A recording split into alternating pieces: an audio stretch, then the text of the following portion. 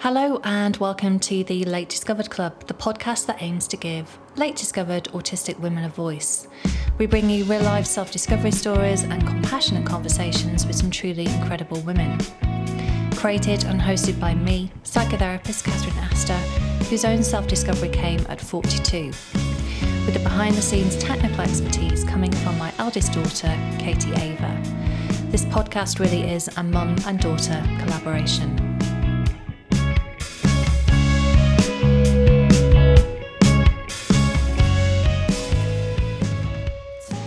So joining me today on the podcast on episode 4, This Is Who I Am, is Andrea Anderson. Andrea discovered her autism aged 45, just as the world was turning on a pandemic axis.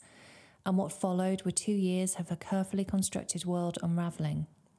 Reviewing her life through the lens of autism took her from an awareness of having autism, which brought both comfort and fear, to an acceptance of being autistic. Andrea's neurodivergence discovery came about through the identification of it in her eldest son, who has very much helped her to get insight into the magical autistic mind. And she knew if she wanted him to grow up not hiding who he truly is or feeling ashamed of his difference, that she needed to do the work on herself too. With a 10-year plus experience of working in fast-growing, dynamic fashion and digital businesses, her focus during that time was on creating cultures for innovation and for individuality to thrive. And during her time at ASOS, she helped the business grow a team of 100 to 800 over 4 years, focusing on things that developed inspirational leadership, that were engaging and motivated people. And whilst on paper, this all sounds very fabulous and successful, she experienced many bouts of burnout in this time, always wondering why she was unable to manage her stress, receiving feedback all the way throughout this career that she just needed to toughen up and be more confident in herself. And when Andrea left this career in 2011, she was severely burnt out and devoid of any belief in herself at all. Having a lifelong curiosity about identity and understanding how humans work, Andrea has accidentally designed a life that works with her autistic strengths and needs. As a coactive professional coach, she then founded a coaching business called Who I Am. And discovering her autism made her mission to create environments in which humans can thrive finally fall into place. And writing is not only a joy for Andrea, it helps her to make sense of her thoughts and her feelings, and it was a total lifeline for her in getting from awareness to acceptance of her own autism. Andrea is in the final stages of writing a book, This Is Who I Am, a guide to thriving with late life autism discovery, which will be published by Jessica Kinsley Publishing later on in 2023. And Andrea lives in lively and creative Brighton with her family, 2 sons and husband.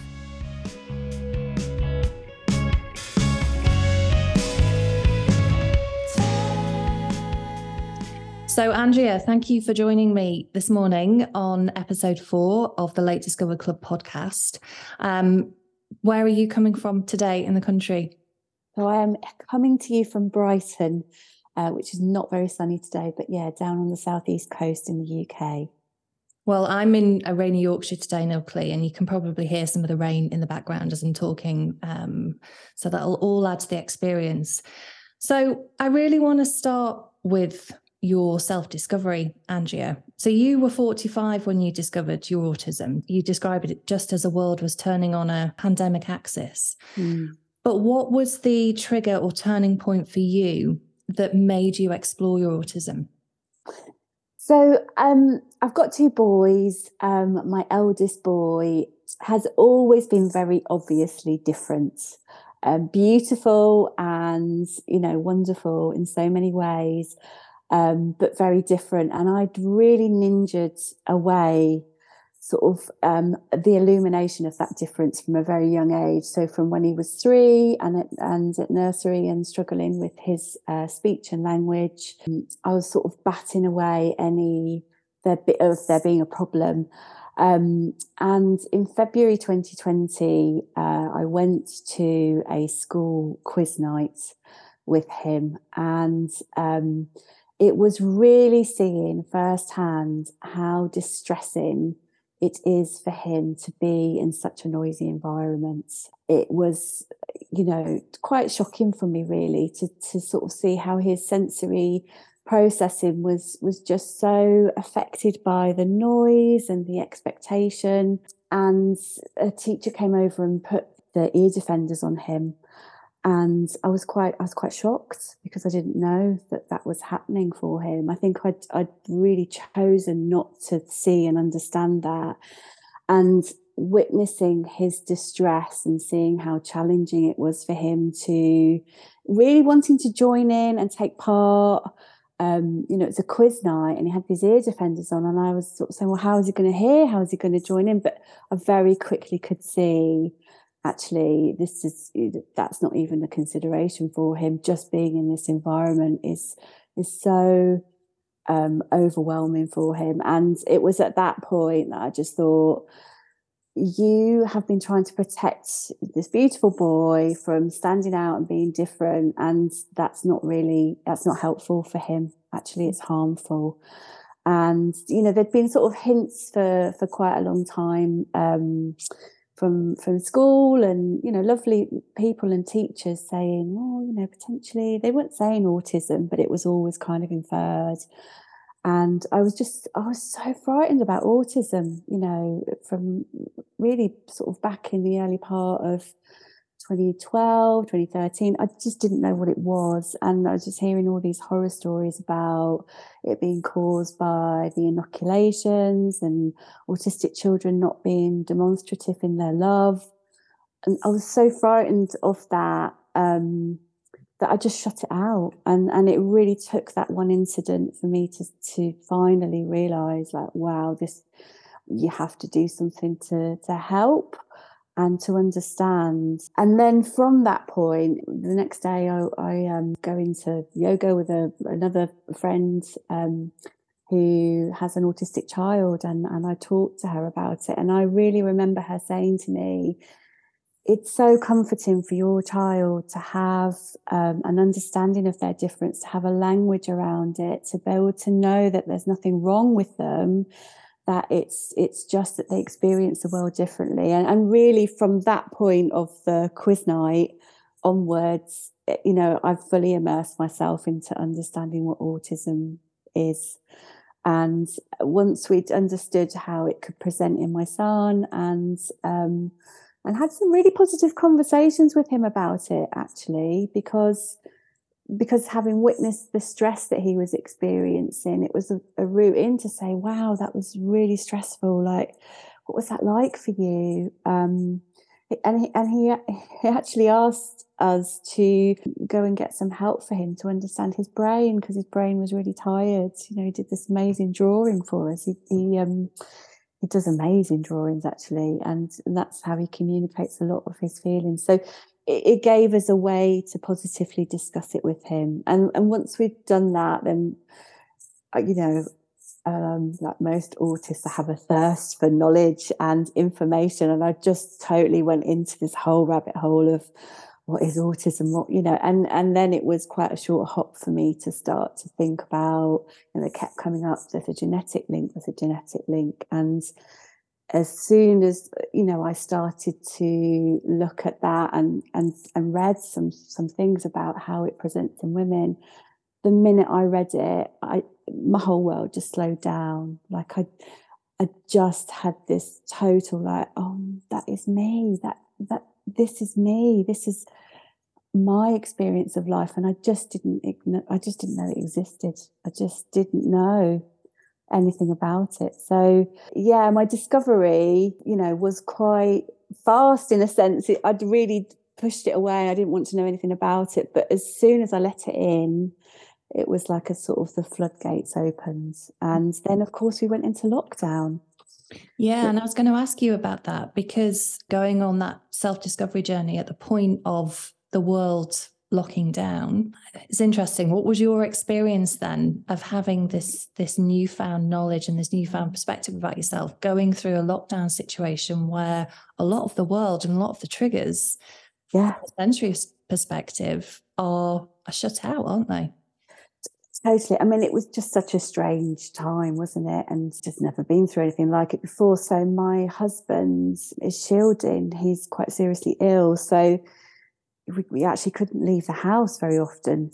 The whole world, it was very strange. But actually, it was just delightful, the peace and the quiet, wasn't it? And, you know, I did the whole thing with, right, let's get the schooling timetable together. Let's have a family meeting. I got the flip chart out and I did all the kind of ridiculous, like, this is what our week is going to look like. And it looked nothing like that at all.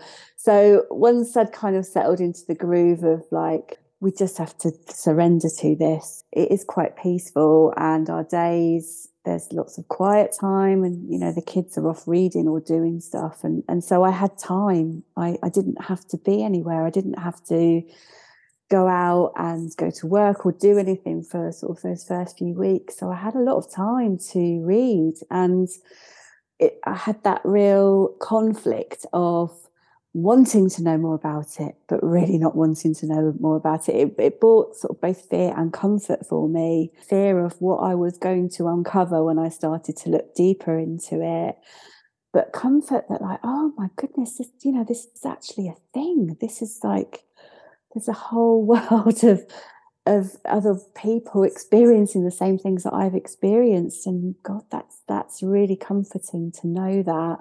So I actually really enjoyed the quietness of lockdown, and I loved going into the garden, and I loved birdsong, and we were all together, our family. We just had each other. So, you know, for me, actually, when life started opening up, I was quite anxious about it for a while because I'd liked the cocoon of the quietness and the easy, gentle rhythm, and the feeling that, you know, in my friendship groups and within our communities, we couldn't see each other, but there was so much support and sharing of how are you, you know, like a much deeper connection with people. And actually, throughout this time, as I was discovering it and reading it, I had just a really beautiful exchange with another mum in the community, and I sort of confessed to her, like, oh, you know, I'm looking at if I'm autistic, and she just sent me the most wonderful message saying, oh, that's so exciting and wonderful, and congratulations. So I took a lot of comfort actually from my very small community and my very close interaction with friends that I probably wouldn't have had.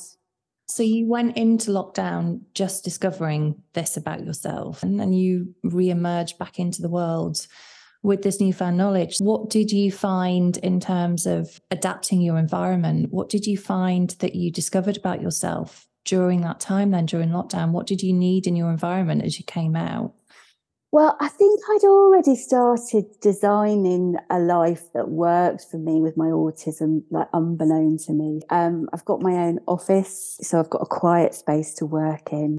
The work that I do as a coach, you know, I have amazing sessions where I'm interacting sort of in a really deeply connected way with a client, and then I can decide to have like an hour's break afterwards to just, you know, rest my brain and get ready for the next session. I really enjoy writing. So a lot of my time was, you know, taken up with coaching and writing a lot about blogs and articles and lots of different things. So I'd already been creating an environment that works for me and work that I love. And I'm in the middle of actually getting a shed built in our garden, a writing shed to work in, because, you know, I've realised actually even though I only had to walk down the hill to an office, as the world opened up, I was just like, I don't like the traffic, I don't like the noise, I don't really like even coming out here. So quietness, working alone, interacting with people, but having breaks in between, and dipping in and out of lots of lovely learning communities.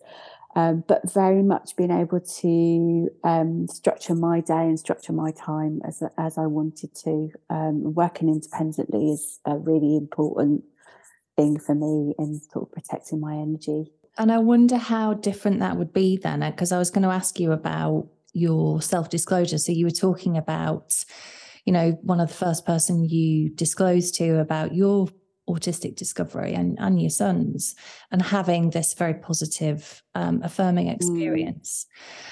And obviously you've already been creating this working environment that you need, whether you knew it or not. You have been creating a nurturing environment for the way that you work. So you're self-employed.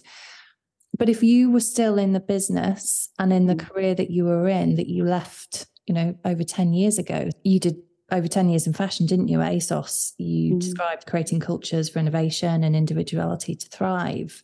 It's very hard, isn't it, to look back in hindsight. But if you were still in that environment, if you were still having to go to work, still having to commute, still having to do things that people ask of you in a way that they need you to do it, do you think your experience would be different? Do you think, how do you think you'd navigate self-disclosure in the workplace? Because that's one of the things that in most of the women that I've spoken to who haven't created a world where they're self-employed to have that control or that autonomy over the working environment, self-disclosure is something that comes up time and time again, of not feeling comfortable despite however many policies or things or cultures that organizations have. It's something that is actually a really hard thing to do, to self-disclose. Yeah, I think I would have really struggled with it, Catherine. I think so. The reason I don't work in that environment anymore is, I've had quite a few episodes of burnout in my career. So I used to work in very fast, dynamic environments,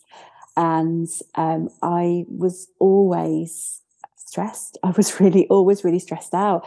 And, I had feedback throughout the sort of 90s and noughties of, you need to learn to manage your stress. You need to not show your emotions so much. I'd been masking a lot before that anyway, but certainly to survive and thrive and progress professionally, it was part of the remit. You have to conform. You have to withhold how you're really feeling. You have to cover up your stress, to disguise it. So, whilst I was in those environments, I absolutely love fashion, and I love working with all the people that I work with. There's so much creativity and innovation, and I really wanted to, before working at ASOS, I worked at Topshop. And, I was given some really amazing opportunities to create innovative cultures and to really improve motivation and make it a really engaging environment. And I was trusted to put a lot of things in place that before they would have been like, having all these away days where we might have been doing lots of different activities around voice. We did... We made over a house for charity for Women's Refuge as part of a leadership programme. And so, it's trying to align what's going on in the community with individual expression, but doing good. So I had a lot of really great opportunities. But as I progressed through the ranks, politics and being in a boardroom, those things were so stressful because you cannot read. I couldn't read what was going on. It can be quite Machiavellian environments, actually, boardrooms. And so not being able to really read the politics or see what was going on behind the scenes, that was hugely stressful for me. So I'd had quite a few episodes of burnout, and I left in 2011, and I was really quite severely burnt out, and it took me quite a few years to get over it. And I just didn't want to go back into that environment. I left carrying a story of failure for a really long time, and I really felt like I'd failed to succeed in those environments because I didn't fit and I couldn't do what they needed of me. So I totally get how challenging it would be for many women to disclose, because it's just not understood well enough in organizations, in institutions, in society at large. And so the onus is then on the individual to educate and to deal with a lot of prejudice alone and in isolation. And it must be so challenging for lots of people in those environments. And my contribution to that is I've sort of hosted panels and I've done some talks around recruiting and removing the barriers for neurodiversity, because there's so many amazing talents that we have. You know, our ability to create systems, to see problems, to cut through it all, to come up with novel and innovative ways to solve things, to want to make it better. And, you know, organisations are losing out if they put in barriers in place, and they're expecting everybody to communicate in exactly the same way. So whilst I was in those environments, I was probably trying to do my bit to create environments and individuality to thrive, not really realising why. And sort of from outside it, I could see how challenging that would be. And I want to do my bit by using my experience in culture and recruitment and all those things to speak out when I can to change perceptions. But there's a lot of work to be done before that changes. That's a huge amount of work, isn't there? Yeah. And so you were talking there, Andrea, about these bouts of burnout that you had when you were working, obviously unaware that might have been attributed to autistic burnout, adapting, adjusting, but your adaptation at that point was to leave your career, leave the environment in which you were working in, to try and create an environment in which you could thrive. So what do you recognize then as some of the struggles that you have, or you did have, working in that environment? So you were talking about the boardroom and, you know, the environment and the people that you were working with, but what do you struggle with? What would you say are the things that you struggle with the most? So I'm quite direct in how I communicate. And I think particularly for women, you know, we're sort of socialized that that's not acceptable to be incredibly direct. So there's a lot of energy to have to dress it up and go around the houses. And in the roles that I've done, I've often played the role of facilitating quite difficult discussions to remedy them and to sort of create peacefulness and for people to work well together. But when I was really exhausted and tired, all that sort of small talk and dressing it up just became harder and harder. So I'd often be penalised for my directness, or, you know, if I was really direct with somebody quite senior, you know, they'd find a way to, you know, get me back. I think the sort of the direct communication could be a challenge. I think my ability to manage my stress. So, you know, often I probably was having meltdowns when I was really stressed. Where, you know, there would just be a tipping point where it just like, you know, could be quite explosive in my responses to things. You know, I'd have to be really quite exhausted to get to that point. I'd be ill every sort of 3 to 6 months. I'd just be like wiped out with a virus or something. So it was affecting me physically. Yeah, I mean, those were really the main things. And I think probably in the group dynamic situation where I wasn't able to, I could see the eye exchanges. I knew that, you know, people were exchanging looks about either what I was saying or doing, but I couldn't understand what those looks were, or, you know, couldn't second guess. I knew I was doing something that they weren't happy about, but you know, to be able to really identify what it was. So I think the sort of group dynamics and the politics and understanding what's going on behind. And, you know, when people say they're going to do something and they don't do it, you know, they'll say like, you know, this is what we're going to go and do. And then they'd take a different course, or they then would start working with someone else in a way that just didn't add up for, you know, what they were saying. So there's just so much bewilderment in those environments, and it was difficult to navigate that amount of uncertainty. I think I didn't fit. Ultimately, I didn't fit in those environments. And did you recognise then that the more stressed you became in that environment, you were talking about meltdowns and having more meltdowns, and you were talking about it being quite explosive. So can you describe what a meltdown feels like for you, Andrea, what that might look like? Because it's very different, isn't it, for everybody that I speak to. Everybody's, I describe mine as overspills, you know, emotional overspills, where it's just tears, tsunamis of tears. But it is different for everybody. So what does it feel like for you? So for me, it can feel quite explosive in the sort of outpouring of emotion, just, very tearful, just get to a point where I feel like I just can't cope anymore. I can't, it's all too much. I feel overwhelmed.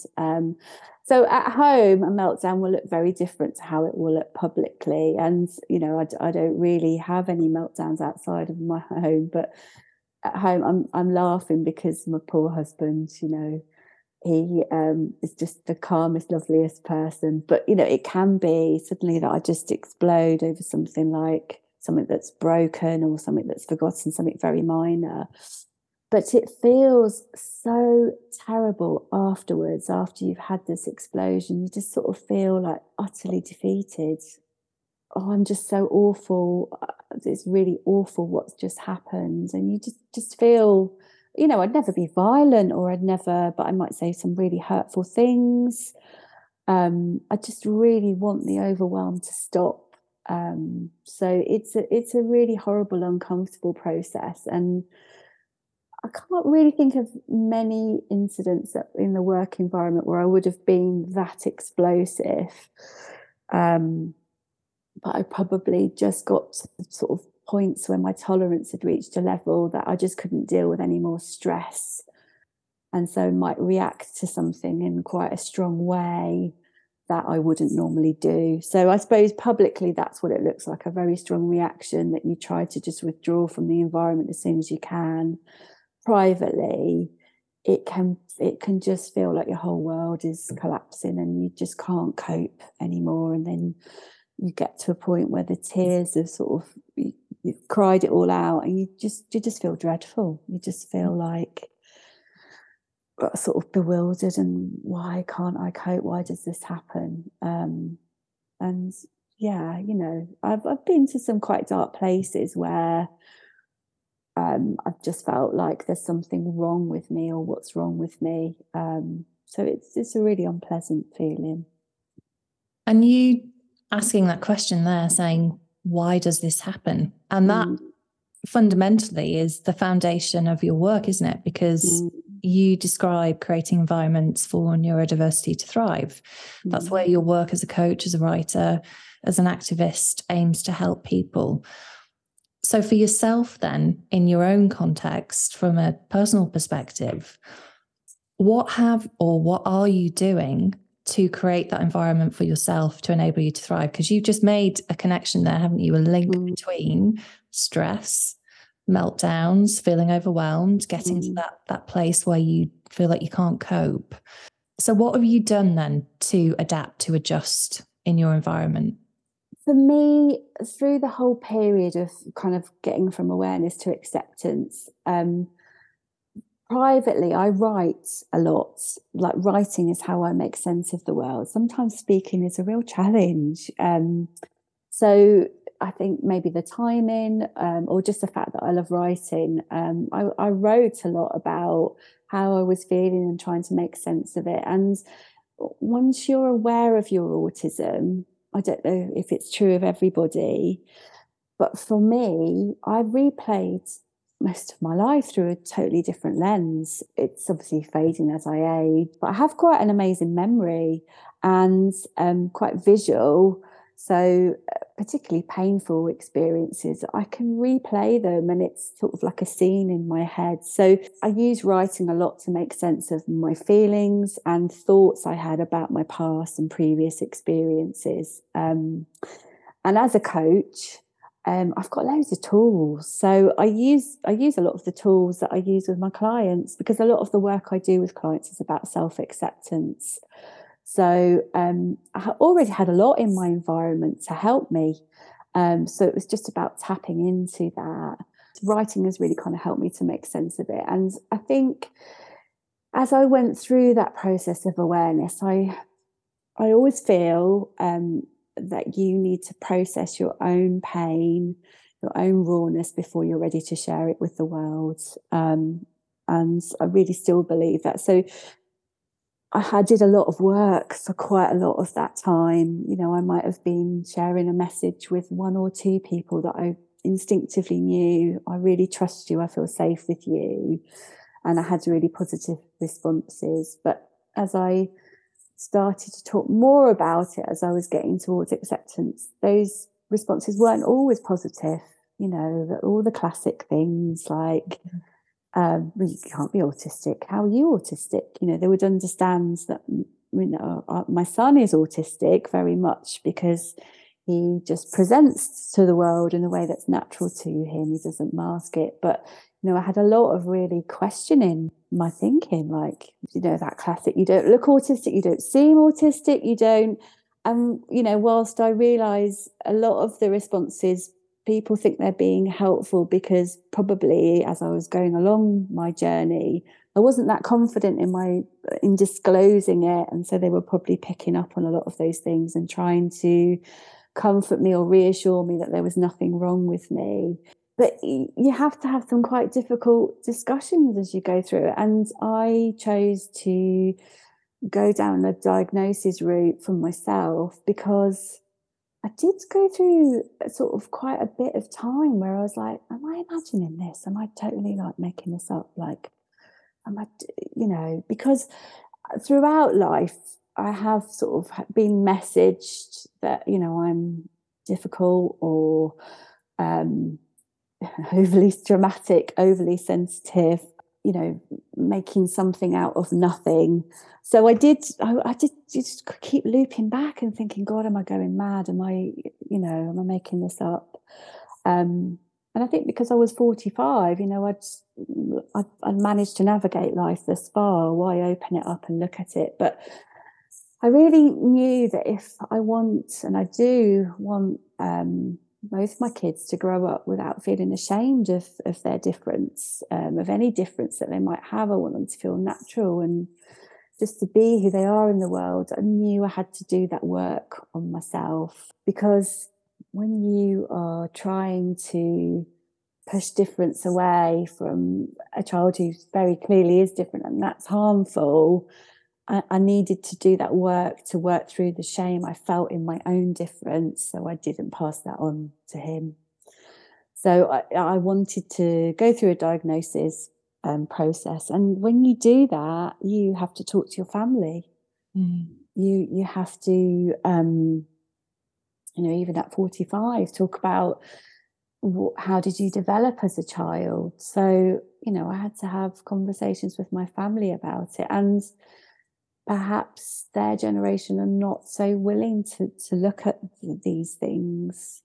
And I do understand why that might be, because I think, you know, any kind of mental illness or difference you were institutionalized, you were locked up. You know, it was really dangerous when they grew up. And so, you know, that sort of prejudice, but I'm also very aware of that ancestral pass on and, you know, what you take from the generation before. I'm not sure I'm answering your question here, Catherine, about how I adapted my environment, but you've answered it really well, because you've been doing this unknowingly, haven't you, throughout your life.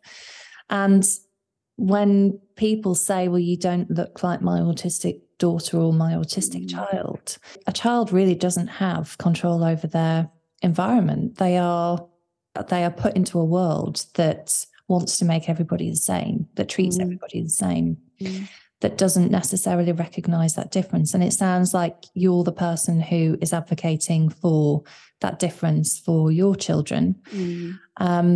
But obviously you didn't have that growing up because you didn't know. We were in a different time. Everything that you've just explained there.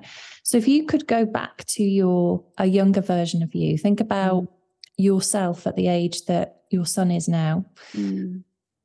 What would you want to say to yourself? It always makes me want to cry when I think of this question, because I do feel such protection for that little girl and myself as a teenager, because I was just so bewildered about the world. I just didn't understand a lot of people's reactions or why I wasn't getting it right. I knew I wasn't, but I couldn't understand why. So I would really like to say to 10-year-old me, there's nothing wrong with you. You're not wrong. It's okay to be different. It's okay to not be the same as everybody else. And isn't it great that you see and experience the world differently? Like, I feel, I kind of think of it as a sixth sense, really. Like, I feel the atmosphere, I feel other people's feelings, and to be able to tune in and connect. I think as an adult, I'd like to sort of utilize that more in how I connect with others. I think before I used to think, God, I don't feel very well. What's wrong with me? Or this is a bit strange. Why am I feeling like this? The downside is you sort of can over-absorb other people's feelings and think they're your own. But I would just say to her, like, oh, isn't it wonderful that you can feel all these feelings, and you're not wrong in what you're feeling or thinking. The sort of the sensory processing. When you feel joy, you just feel the most wonderful joy, with music. Or I remember probably as a 10-year-old, my mum used to say to me, "Oh, stop your gittering." But I used to giggle. I used to laugh my head off at things over and over again. So Ghostbusters, I totally love Ghostbusters. I'd watch it over and over again. And Janine, when she does a hello Ghostbusters. So just things that are just joyous and you feel them. And I love dancing and I love music. And often I was told to sort of sit down, be quiet, and just sit down and be sensible.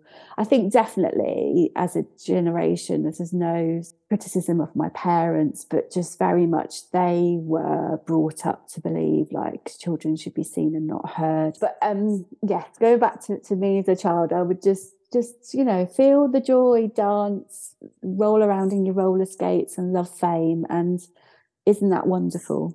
Yeah, I would just really encourage her to not be frightened of standing out or being different, and don't feel that you have to be the same as everyone else.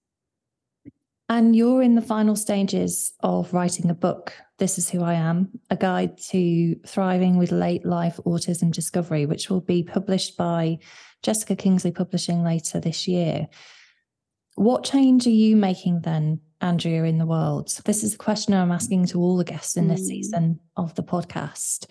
What change are you leading in the world?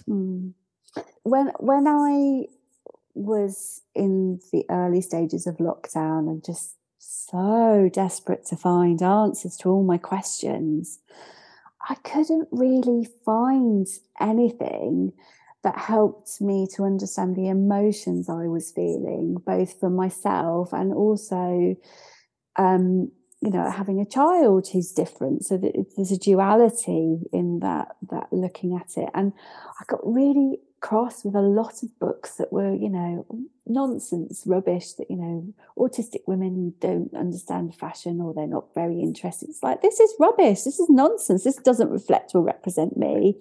The change I want to make in the world is I want to provide tools for women that are discovering this about themselves. I want to share a bit about my experience, but also give them loads of resources and tools and activities to help them to navigate and progress from an awareness through to an acceptance. Because I think when we do discover this about ourselves, a large part, well, for me, I just was like, I just want to be accepted. I want to feel like I belong.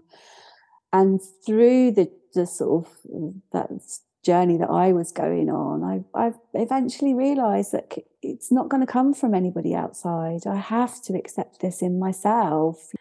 And then I was like, well, this is the work I do. I work with women to help them to accept themselves and to love all the things that they're brilliant at, and to help get clear on their direction. So I want to give tools to people late discovered autists or anyone on the kind of late discovered neurodiversity to help them navigate this sort of avalanche of emotions and the challenges that there are when you start to unravel your world and your identity. So that's a big part that I want to play. I also want to speak wherever I can to change perceptions. So the environments that I've worked in before, fashion, digital, any kind of business environment where I can go along and change perceptions about what neurodivergence is, what it looks like, how it can be experienced, to remove those barriers, to open doors for people, to make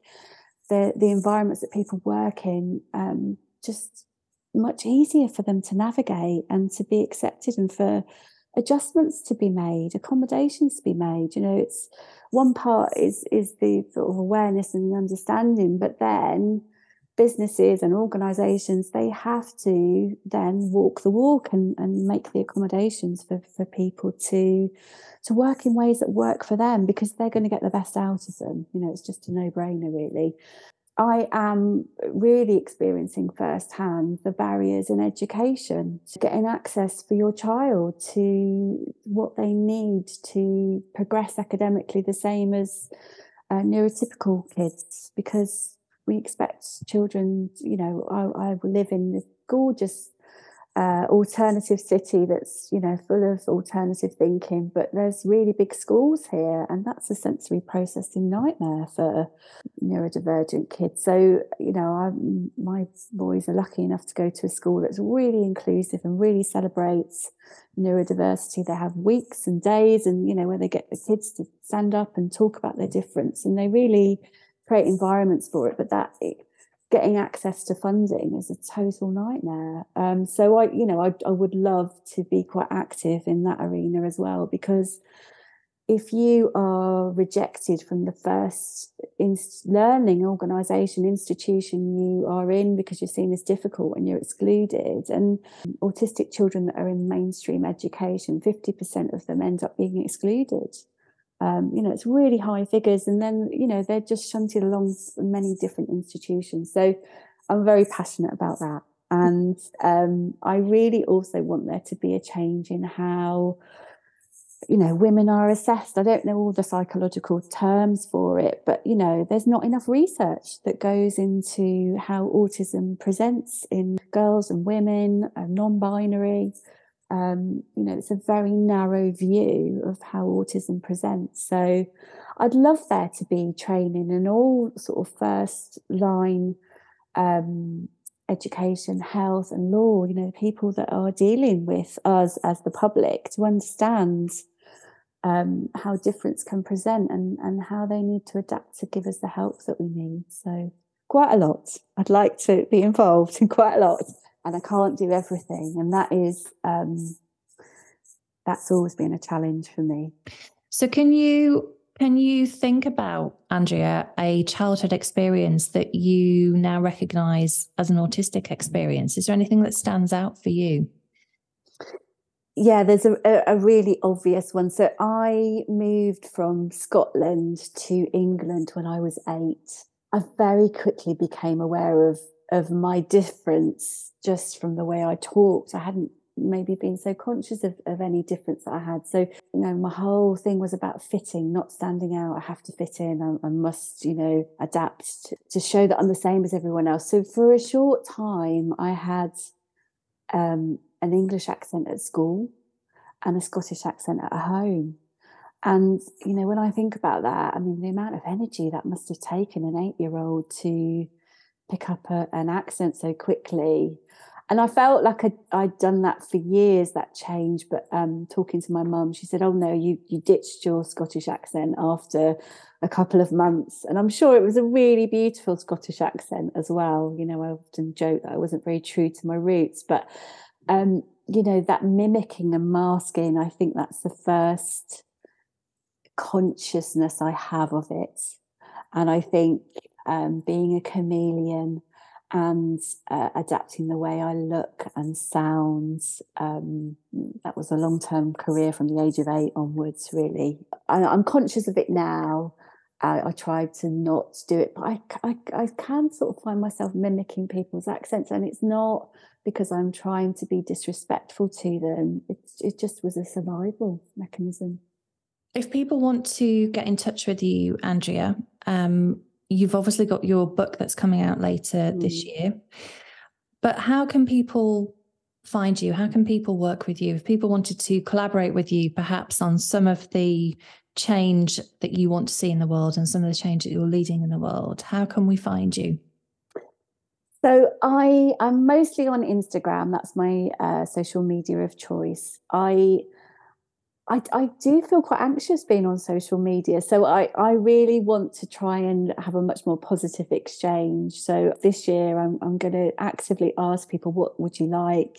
How can I provide content that's useful? So you can find me on there, and please come and join me in conversation and tell me what things you'd find useful. I'm also on LinkedIn.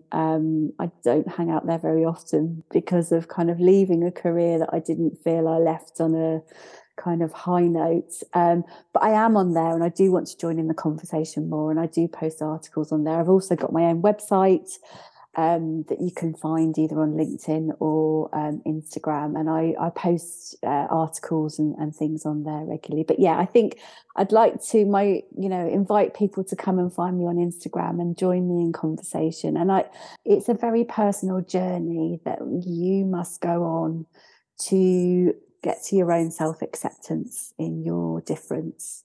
But once you've done that and you feel comfortable, come and join your voice to the conversation, because the more of us that can join in and share our lived experiences of our difference and the changes we want to see, the more likely that change is to happen. So yeah, it's not easy to do, but I feel such a wonderful sense of belonging actually amongst the neurodivergence community, because people are willing to listen and share, and it's really as comforting to know that other people have had that same experience and want to make the same changes. So yeah. Okay. Well, thank you for coming on and being a guest, Andrea. It's been really nice to talk to you. Yeah, and you. Thank you very much, Catherine. I think this work you're doing is so important, and I'm delighted that you are doing this podcast series. I think there'll be so much we can gain from hearing all different stories from people and their experience. So thank you. Thank you.